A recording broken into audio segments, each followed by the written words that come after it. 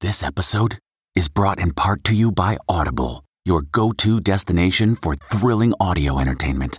Whether you're looking for a hair-raising experience to enjoy while you're on the move or eager to dive into sinister and shocking tales, Audible has an exclusive collection of thrillers from best-selling authors that will keep you on the edge of your seat. Like James Patterson's first audio-only thriller, The Coldest Case. Experience stories like never before, where every chilling detail is brought to life by captivating sound design. Plus, as an Audible member, choose one title a month to make yours forever. And now, new members can try Audible free for 30 days. Just visit audible.com/WonderyPod or text WonderyPod to 500-500. That's audible.com/WonderyPod or text WonderyPod to 500-500. 5, 4, 3, 2, 1, 0, ignition. Major Garrett, yes, CBS, yes, hi. Ladies and gentlemen, please welcome Major Garrett. From the nation's capital, Major, fantastic. it's The Takeout. Major. With CBS News Chief Washington Correspondent, Major, that's nonsense, Major Garrett. and you should know better. Welcome to the very best part of my broadcast week. I'm Major Garrett, host and creator of this amazing program known as The Takeout, where everyone on CBSN, our 50 radio stations around the country, and our podcast platforms know each and every week we are two things. What are those two things? Well, one, relentlessly curious. Two, steadfastly non-ideological, meaning all voices are welcome here across the political spectrum. Last couple of weeks, we had two very conservative Republican guests, Henry McMaster, the governor of South Carolina, then Tim Scott, the Republican senator from South Carolina, staunch defenders of President Trump. This week, Jamie Raskin, Democrat from Maryland, a member of the House Judiciary Committee. He would not fall into the category of staunch defender of President Trump. So, again, as we do frequently on this show, you hear all perspectives. And I thank you for getting the groove of the show, understanding that you've got to get out of your comfort zone and listen to people you might disagree with fundamentally. I bring those voices to you to get a broader perspective on life in America when it comes to politics. Jamie Raskin, great to have you with us. Well, I'm delighted to be with you, Major, and that's a very admirable framework for your show. I appreciate that. It's not the most commercially viable alternative to do podcasting. You could do a lot better business-wise by being a pandering podcast where you do one kind of topic over and over again, one kind of guest over and over again.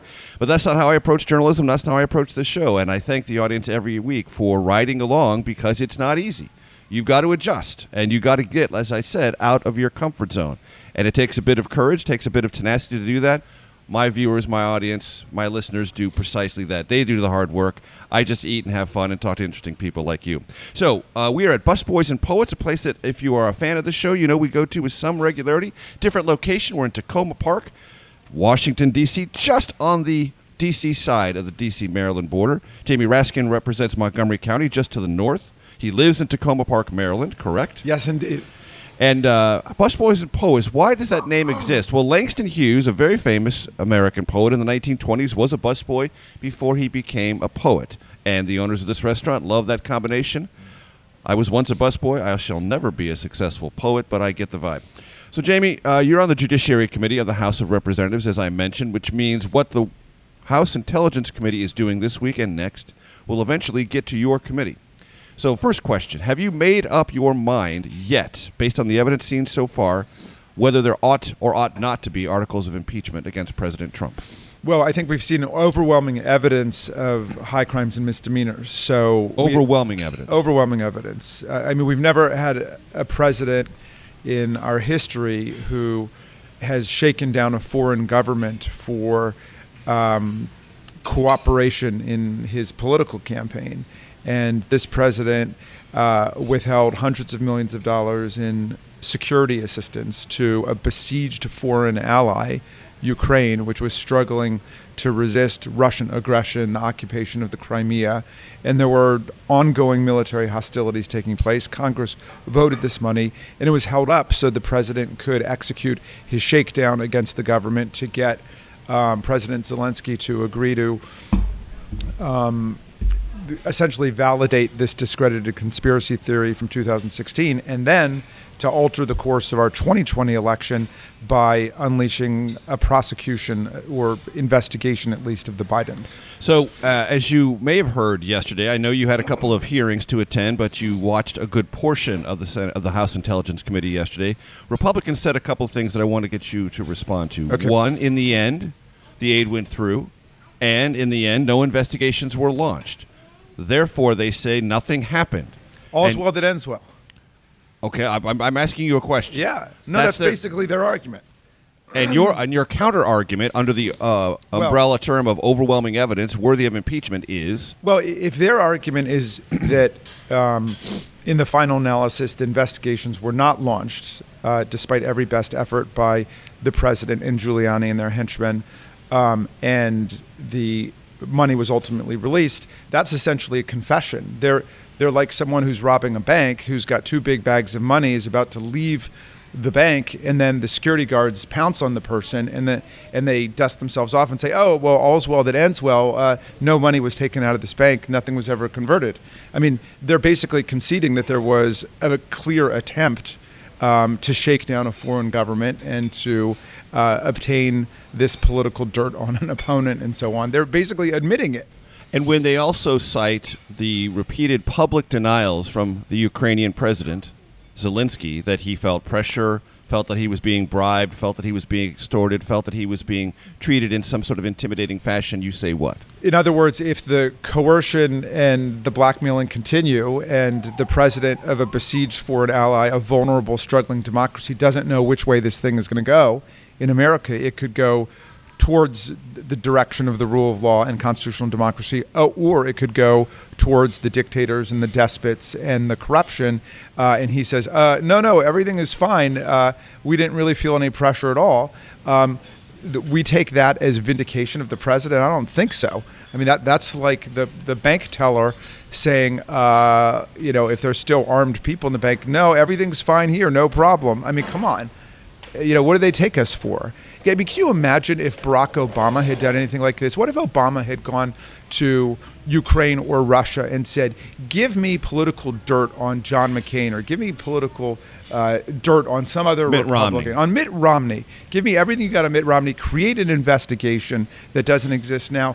The Republicans would be sitting in at the White House demanding impeachment. So, one of the critical components of this story is the absolute moral degeneration of the Republican Party. They're behaving like members of a religious cult.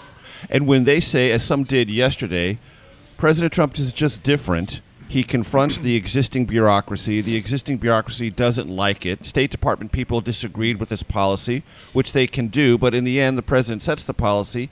He's rough around the edges. That's just who he is. Get used to it. Are they describing a new normal, or are they complicit, from your perspective, in something worse? The core job of the President of the United States, according to Article 2, is to take of the Constitution of the United States, is to take care that the laws are faithfully executed. Now, the president has a lot of wiggle room within that to implement policies that he sees fit, as long as they are within the parameters of what Congress is. I'm going to pour your tea for you here at Busboys and Poets, because you're getting a chance to talk, but not much time to get the tea. So I'm going to do that for you if you don't mind. I appreciate that, Major, and I'm nursing this. I can tell. This impeachment cold here. Yes. But the point is that, look, the president can appoint the Secretary of State, or nominate the Secretary of State he wants, consistent with the advice and consent of the Senate. The president can develop the policies that he wants, consistent with the laws and the Constitution of the United States. He cannot create a counter-government. He cannot create a mob-style shadow off the books. Or sub-apparatus, which clearly, again, Republicans seem to admit that was the case. There was a sub-apparatus. Ambassador Sondland, Gordon Sondland, a name you'll get to know, does not have a portfolio directly involved with Ukraine. He's the EU ambassador, yet he was empowered by the president to sort of run this sub-diplomacy that involved Rudy Giuliani and a couple of Rudy Giuliani's, let us just say, associates. Correct. So if you set up a kind of para-government outside of the government to undermine official governmental purposes and to violate the law and to engage in mob-style extra legal conduct, no, that's not something that you can just chalk up to personal idiosyncrasies. That's an absolute violation of the oath of office that the president is sworn to. The founders of the Constitution put it into Article 2 that the president has got to swear to uphold and defend and preserve the Constitution of the United States, and for a reason. The framers understood there are lots of people who'd be tempted to go in their own direction to turn the government into a money-making operation, to make and that deals these are with foreign guardrails to prevent those temptations or excesses from becoming real. Exactly. And that's what the rule of law is. So when they say, oh, well, there's the official government and he can do whatever he wants under that within Article 2, which is wrong. And then not only is there the official government that he can trample however he wants, but then he can have an outside government too. That's a total attack on our constitutional system. That's what tyranny is. That's the voice of Jamie Raskin, Democrat from Maryland on the House Judiciary Committee. I'm Major Garrett. We're at Busboys and Poets. Back for segment 2 in just a second. At Amica Insurance, we know it's more than just a house. It's your home, the place that's filled with memories. The early days of figuring it out, to the later years of still figuring it out. For the place you've put down roots, trust Amica Home Insurance. Amica, empathy is our best policy. From CBS News, this is The Takeout with Major Garrett. Welcome back to segment 2. We're at Busboys and Poets in Tacoma Park, Washington, D.C., right on the Maryland-D.C. border. And because of that geographical orientation, we have someone very close by, Jamie Raskin, who is the Democrat in the House of Representatives representing Montgomery County largely and other parts, but just over the border. And he's on the Judiciary Committee. Congressman, how many depositions taken in this process have you yourself witnessed? It's not your committee, it's not your obligation, but I'm just curious if you've had a chance to see any of them. I believe I was at 9 of 12. 9 of 12. Like so I saw you took it upon yourself to be involved in this process. Yes, the closed-door depositions were open to Intelligence Committee members, Oversight Committee members, and Foreign Affairs Committee.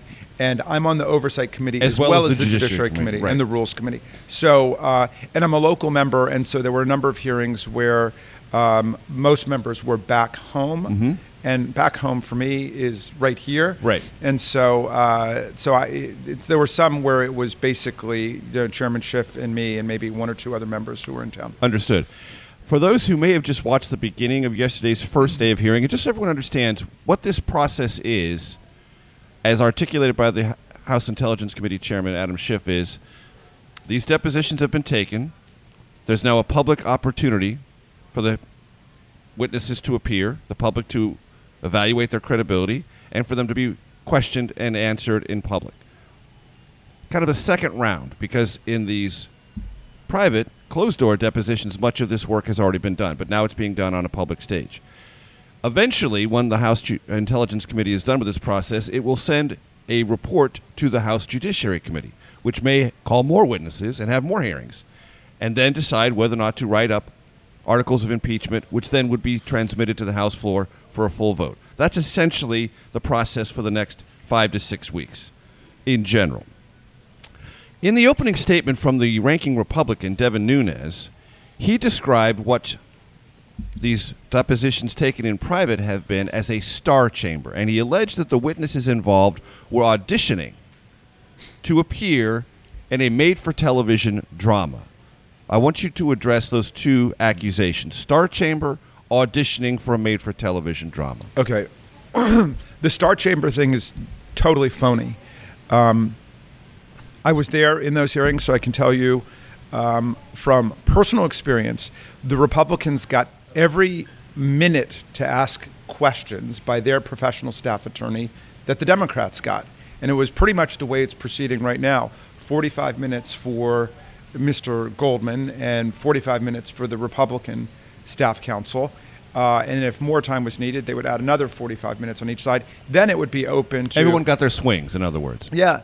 Then it would be open to all of the Republican members and all the Democratic members to ask their own questions. That's why this process, in some cases, for some witnesses, went 10, 12, 11 hours. Yeah, some of them were even, I think, maybe more than 12 hours. I mean, it went a very long time. But anybody could ask whatever they wanted. When the Republicans had their totally shameful, humiliating, fake civil disobedience day where they barged into the room and violated the security protocols of the SCIF, a number of members who were set to question witnesses had to leave the room, go out to their self-pitying press conference, come back in, barge in, and commit civil disobedience against their own hearing. I mean, it was absurd. I think there were something like 46 Republican members who had a right to be there to pose questions. So, look, all of that was a desperate attempt to distract attention from what we were learning, which was, the president's shakedown in Ukraine. And one of the things we love to do on the show, Congressman, is when acronyms or Washingtonian phrases get dropped, I try to pause and help people understand what they actually mean. You said SCIF. Yeah, the reason I didn't spell that out is because I don't know what it stands for. It's right. Something like secure... Compartmentalized facility. Facility. Yes. Okay, there we go. But what is it? Regardless of what the acronym means, what is it? It's a room where you're not allowed to take your cell phone in there. Right. You can't bring any technology in because it's where we do secure and classified briefings and information is reviewed. Yeah. And therefore it's secure, and there is a protocol historically respected about that security and the vulnerability therein. Right. So when the Freedom Caucus riders came in posing as civil disobedience, a lot of them had their phones so they could beam it out to the Fox News public. And they thereby violated all of the security protocols that we have there. Ashley, our wonderful waitress is here. Hello, Ashley, good Ashley. morning. How are you? Good. How are you? Jamie, what do you want?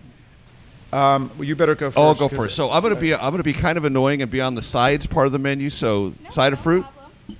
side of the cranberry sausage, and home fries. All right. Perfect. Thank you.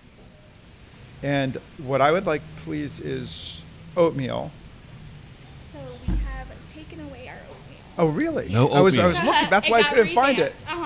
There's They've no taken oatmeal. away the oatmeal. It's a minor league scandal. It was at just- Boys and Changes. Poets. The Yes. chicken sausage is new, though. Chicken so- sausage is good. I'm beneficiary of that. All right, then I would like vegan sausage Okay. and then home fries. Will that be Excellent. all? That's all I should All think. right. And Thank could you I so much. have more tea too, please? Yeah. Or hot water. Thank you. And a brief digression, since you mentioned vegan sausage, you are a survivor of colon cancer, and thereafter changed your approach to diet. Totally. Yeah, I'm a very strong vegetarian. I've tried to be a good vegan too, but I do cheat sometimes and have some goat cheese. And my son, who's a very absolute vegan, he Gets in your face a little bit about castigates that. me for that. So, But the colon cancer was a turning point. well, yeah. In a lot of ways, I assume. I think it was. I was a state senator back then, and I was teaching at AU Law School, and I did it all. I had chemo, I had radiation, I did surgery 2 times, and I was a 50-50 person. I had stage 3 colon cancer, and but I emerged from it, and we could do another breakfast about it sometime, but it gave me very strong feelings about our healthcare system and about the need for everybody to be incorporated in it, because it's such a difficulty and such an agony going through something like that, to compound people's problems with financial anxiety and worry about how it's going to be. And bureaucratic dealt with. obstacles and other things. Yeah, all of that stuff. So, but it also made me realize, I had not been to the doctor in a long time. I was like, I think a lot of men, kind of macho about healthcare and nutrition and stuff like that. And I've completely transformed my bad ways. Fascinating. And, As much as I can. Congratulations Well, on being thank on the you. other side of that. I appreciate it. Harvard College, Harvard Law. So you are a lawyer by education Correct. and training. Does that give you an advantage in this scenario, or does it not? Well, I think I don't fall for a lot of the nonsense that the Republicans are putting out. For example, one of the things they said this week was that I think, they were saying the president's due process rights are being violated, which is absurd. Why? the way that the Constitution designs impeachment is the House of Representatives acts like a grand jury and a prosecutor. And in a grand jury process or in a prosecutor's indictment process, the defendant has no right to be represented. The defendants can't bring their lawyers into a grand jury process and start arguing the case. That comes later. That's the trial. If you're portion. charged, right. Yeah. And if you're charged, then there's an adversarial process. And then that's when the full panoply of constitutional rights kicks in. In this process, the trial takes place in the Senate.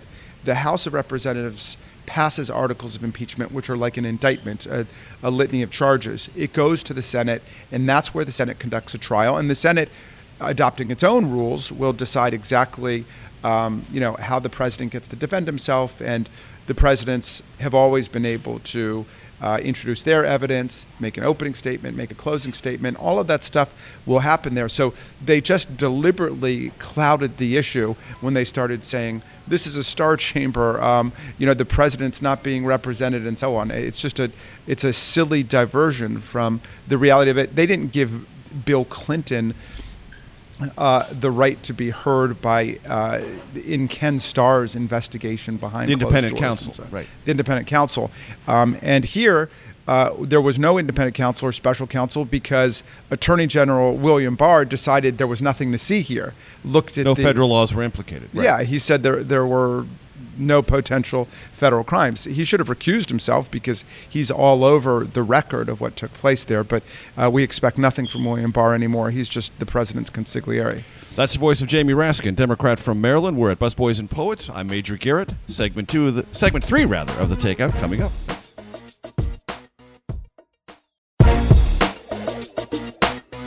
From CBS News, this is The Takeout with Major Garrett. Ambassador Sondland told President Trump the Ukrainians were ready to move forward. Following the call with President Trump, the member of my staff asked Ambassador Sondland what President Trump thought about Ukraine. Ambassador Sondland responded that President Trump cares more about the investigations of Biden, which Giuliani was pressing for. I'm Major Garrett. Welcome back to The Takeout. We're at Busboys and Poets. That was the voice of William Taylor, the charge d'affaires in Ukraine, brought back into public service, as he testified, by the current Secretary of State, Mike Pompeo. Jamie Raskin is our guest, member of the Oversight and Judiciary Committee, and as a result, a participant currently and in the future in this ongoing impeachment process. Republicans said, Congressman, that there's, in that testimony, which was new and a bit eye-popping yesterday, that's just hearsay and therefore invalid. Respond to that or level of that argumentation. Okay, we're not in a federal court, so whatever the laws of hearsay are do not apply. We're not using the federal rules of evidence. In other words, the constitutional investigation actually allows us to use our common sense. So here you have a distinguished public servant who's devoted his life to the United States of America and our West Point grad. A West Point grad. Vietnam combat veteran. All of it. And he reports what he heard and what he told. Now, you can try to question it. You can try to undermine it in some way. We're all invited to use our common sense here. And the relevant parties will be brought in. This staffer is going to be interviewed, and yes, Gordon Sondland is going to appear in public. And they will undoubtedly attack those people, too. I mean, the most comical thing to me about this whole process is when the whistleblower first came out and spelled out everything that he had learned from other people, the president and his defenders were out there yelling, "This is all hearsay. This is all hearsay." Well, yeah, it was all hearsay. That's how whistleblowers work. The whistleblower process is all based on, I think I heard this, I think I heard that. And so now that we have actual direct eyewitnesses to all of the action, we have people who can confirm what happened in terms of the withholding of the money, the shakedown of the Ukrainians, the telephone call, the contemporaneous, not transcript, unfortunately, but memorandum coming from the White House about the call.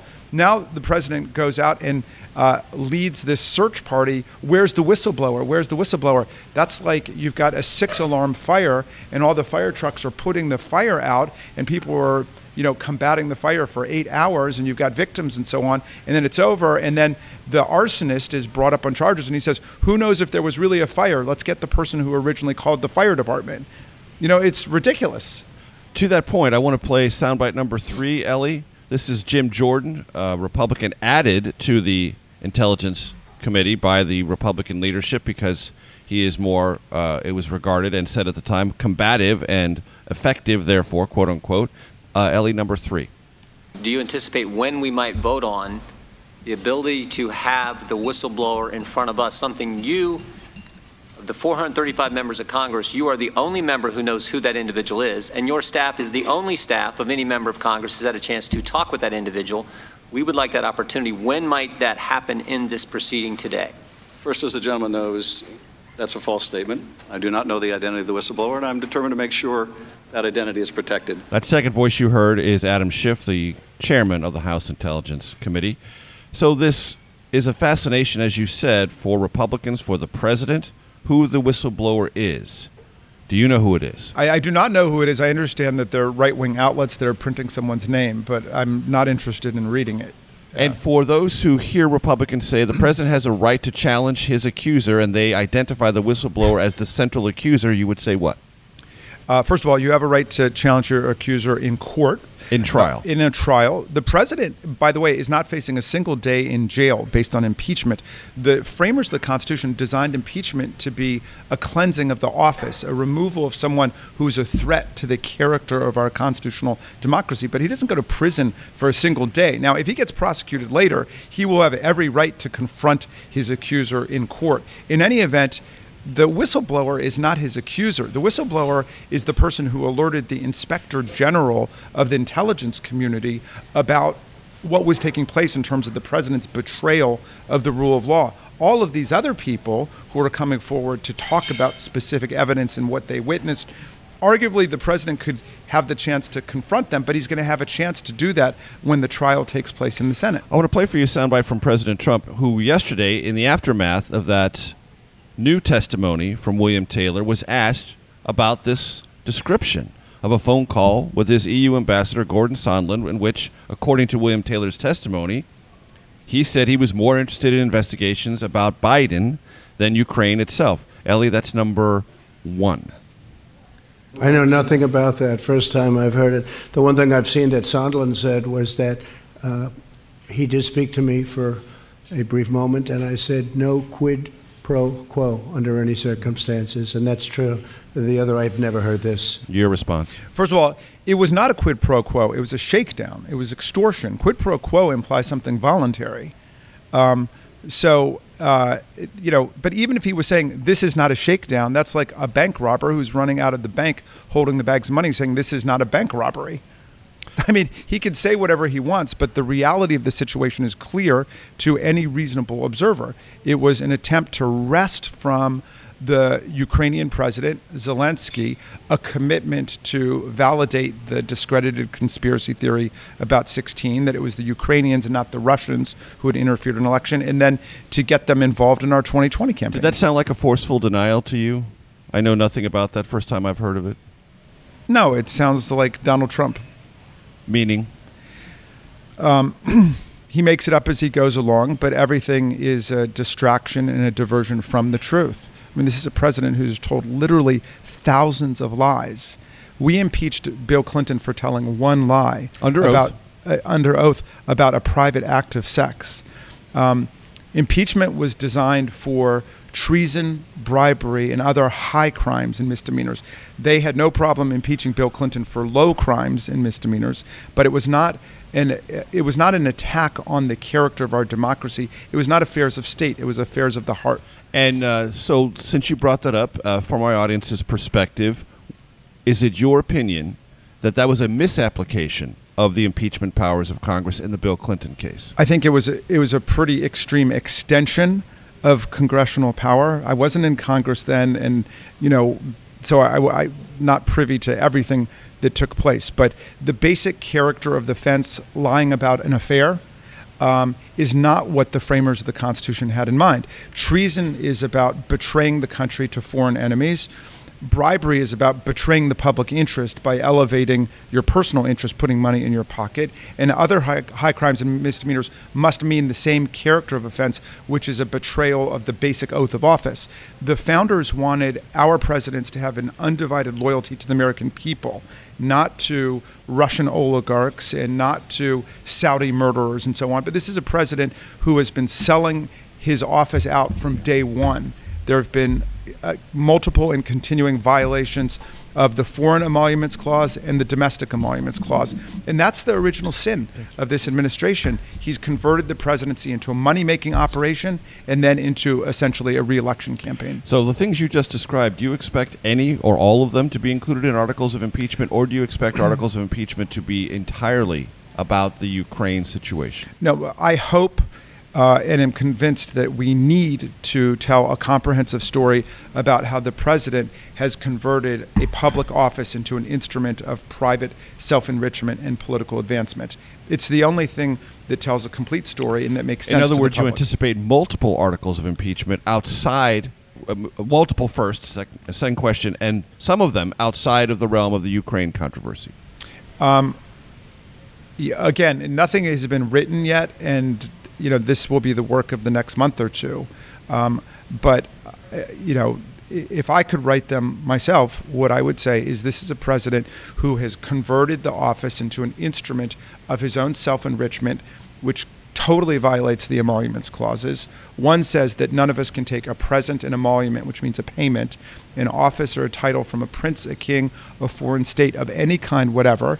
The domestic emoluments clause says the president is limited to a salary in office which can't be increased or decreased and may receive no other emolument or payment from the federal government. Every time that they go down to Mar-a-Lago and they spend another $75,000 or $100,000 there for the Secret Service to stay and the Executive Office of the President and the Department of Defense, Department of State, they're violating the Domestic Emoluments Clause. He's spent more than 1/3 of his days at Trump properties. He's collected millions of dollars from the U.S. government outside of the Domestic Emoluments Clause, and he's collected millions of dollars from foreign governments outside of the Foreign Emoluments Clause. I mean, this is a principle that is so strictly observed in American history that Abraham Lincoln, in the middle of the Civil War, got these beautiful elephant tusks from the King of Siam, and he loved them and he wanted to keep them, and he honored the Constitution. He sent a letter to Congress saying, can I keep these elephant tusks? And he got a letter back saying, Mr. President, you're doing a great job in the Civil War, but no, you can't keep the tusks. You got to turn it over to the Department of State. And president after president scrupulously observes it. This is the only president who has decided to stay in business while president. He's got more than 500 businesses going. He said he would not divest himself. He would not put it in a blind trust, and he was going to maintain ownership and management, but day-to-day management he delegated to his kids, okay? And so he's been prostituting the office from the very beginning, and it segued naturally into saying, I'm going to use not just the presidency, but the whole government of the United States and our foreign policy to advance my own re-election. And that's the voice of Jamie Raskin, our guest on the Takeout of Busboys and Poets. I'm Major Garrett, back for segment 4 in just a second.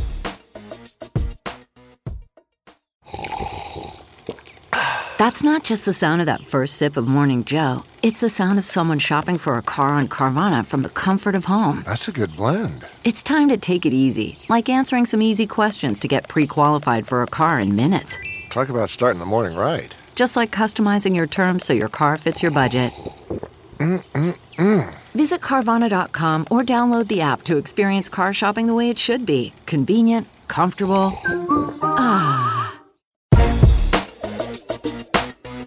From CBS News, this is The Takeout with Major Garrett. You testified in your prior testimony that you have not had any contact with the President of the United States. Is that correct?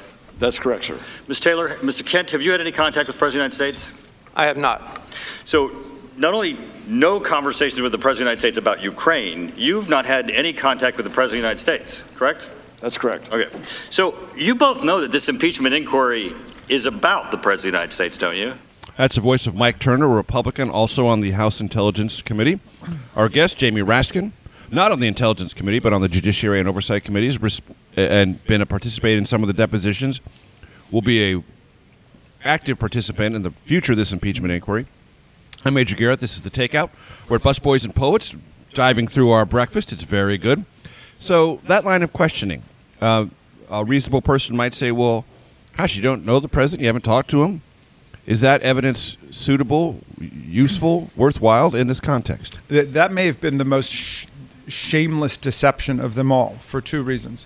One is that the president and his abject defenders have done everything in their power over the last several months, but especially over the last several weeks, to prevent the witnesses from coming forward who would have heard directly from the president. That is, they've tried to blockade all of the White House staff from coming forward to testify.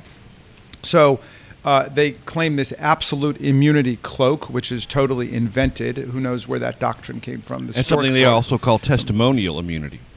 Yeah, which is, I mean, that's a joke. The president can't testify against himself, but courts have not said whether anybody else can be barred completely from having to testify about what they know. Well, the president can't be forced to testify against himself because nobody can be under the Fifth Amendment, but he would have to assert that he would be incriminating himself, as undoubtedly he would be. Otherwise, he's got to testify too. Everybody owes the sovereign his or her honest, truthful testimony. And, you know, there are people who go to jail because they violate subpoenas to testify to the courts or to Congress. But in any event, it's shameless and it's shameful that they would do whatever they can to stop the witnesses with the most intimate knowledge of what the president did from testifying, and then turn around and say, see, Ambassador Taylor doesn't know the president. But here's the other problem with it. You don't have to know the bank robber personally or intimately in order to know what the bank robber did. If you see the bank robber robbing the bank, these are people who witnessed the public events that constitute the high crime and the misdemeanor. So again, that's an irrelevant distraction from the matter at hand. You referenced a moment ago witnesses that are not being allowed to testify because the White House is trying to block their appearance. One person who might be an interesting witness, through his attorney, has suggested he has lots of things to say and might be willing to say them under the right circumstances. His name would be John Bolton, the former National Security Advisor. How eager are you to see John Bolton appear? What do you think he might be able to tell you? I mean, I'm eager to see everybody appear who was involved in this. Bolton is someone who, according to Fiona Hill, according to several other witnesses, was upset about the shadow corrupt government which Donald Trump unleashed against the Ukrainian president. He had an interesting metaphor to describe it. He said apparently there were a number of very vivid quotes that were related to us. One is his saying, tell the counsel for the NSC I'm not involved in their drug deal. And he also described apparently Rudy Giuliani as a hand grenade who's going to blow everybody up. And so far he's been proven right about that. But I'm very curious to know what Bolton has to say. He clearly wants to talk. What do you know about the efforts to make that happen?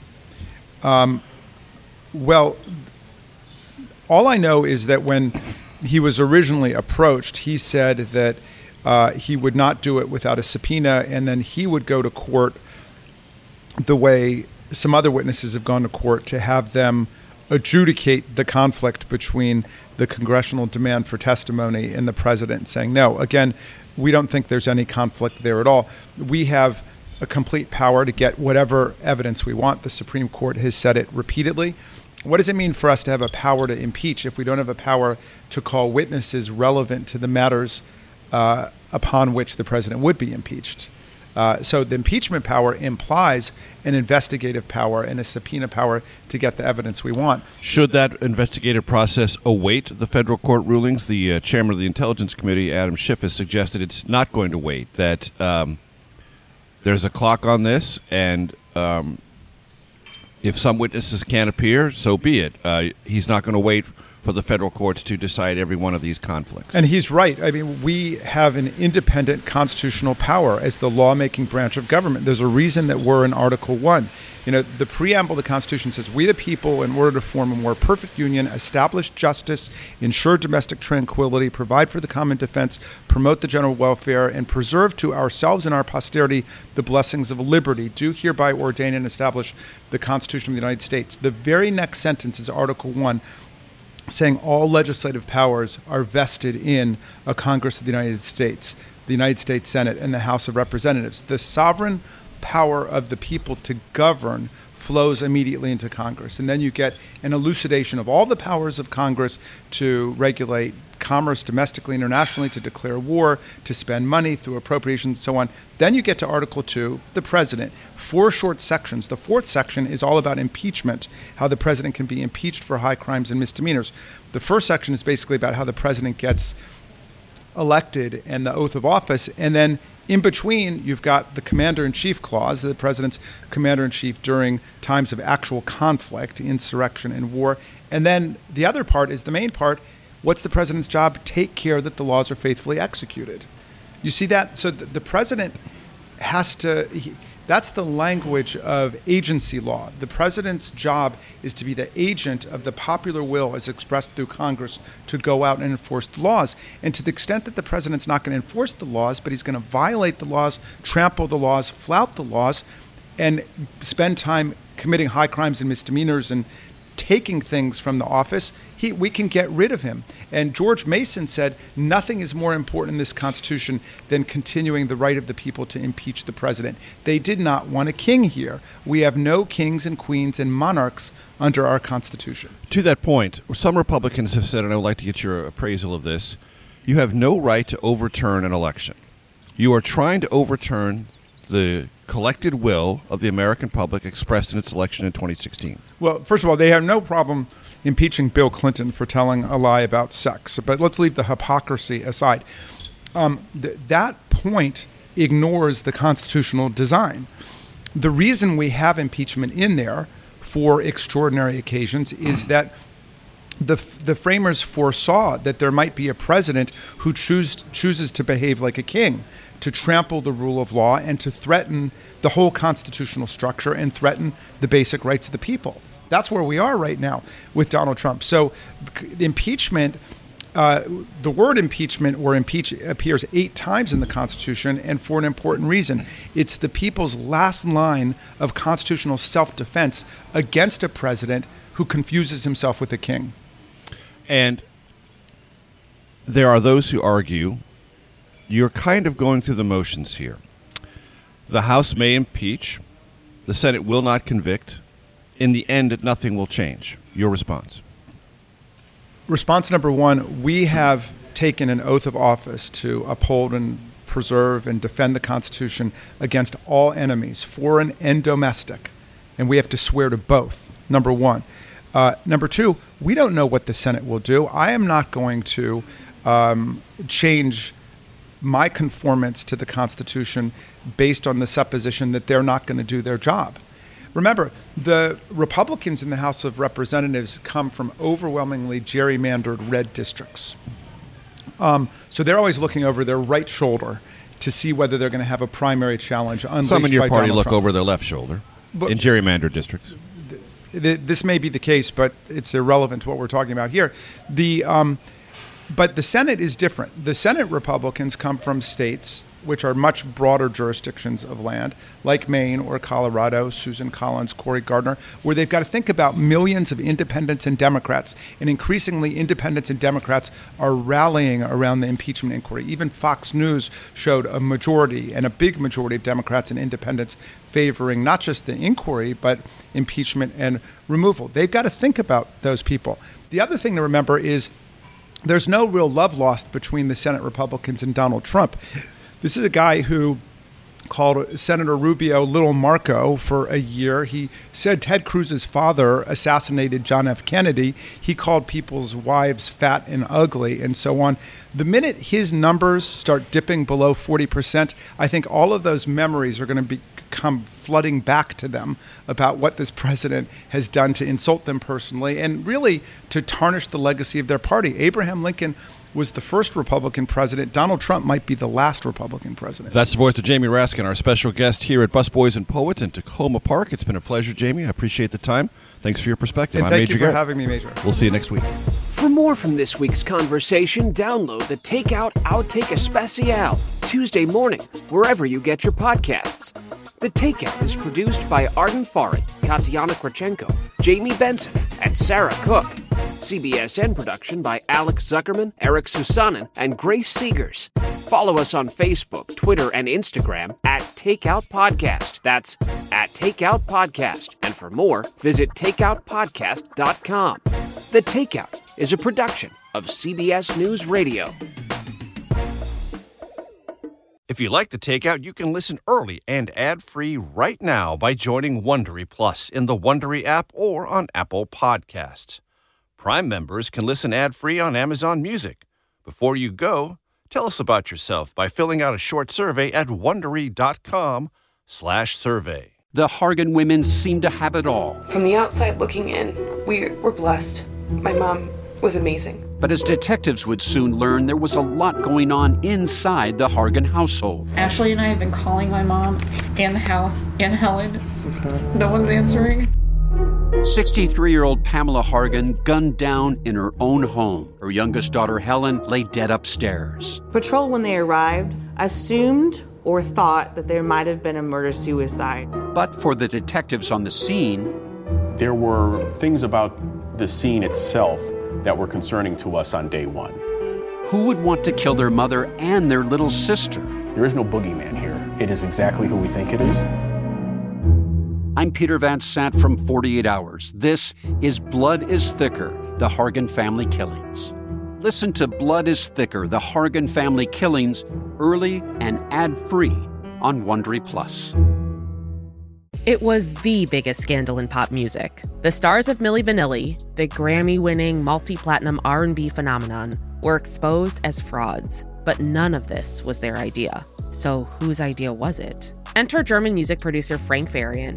He saw the success of acts like Michael Jackson and Prince, and he wanted in, no matter the cost. So he devised the perfect pop heist. Two once-in-a-lifetime talents who were charismatic, full of sex appeal, and phenomenal dancers. The only problem? They couldn't sing. But Frank knew just how to fix that. Wondery's new podcast, Blame It on the Fame, dives into one of pop music's greatest controversies and takes a never-before-heard look at the exploitation of two young Black artists. Milli Vanilli set the world on fire, but when the truth came out, Rob and Fab were the only ones who got burned. Looking back now, it's hard not to wonder, why did everyone blame them and not the man pulling the strings? Follow Blame It on the Fame, Milli Vanilli on the Wondery app or wherever you get your podcasts. You can binge all episodes of Blame It on the Fame early and ad-free right now by joining Wondery Plus.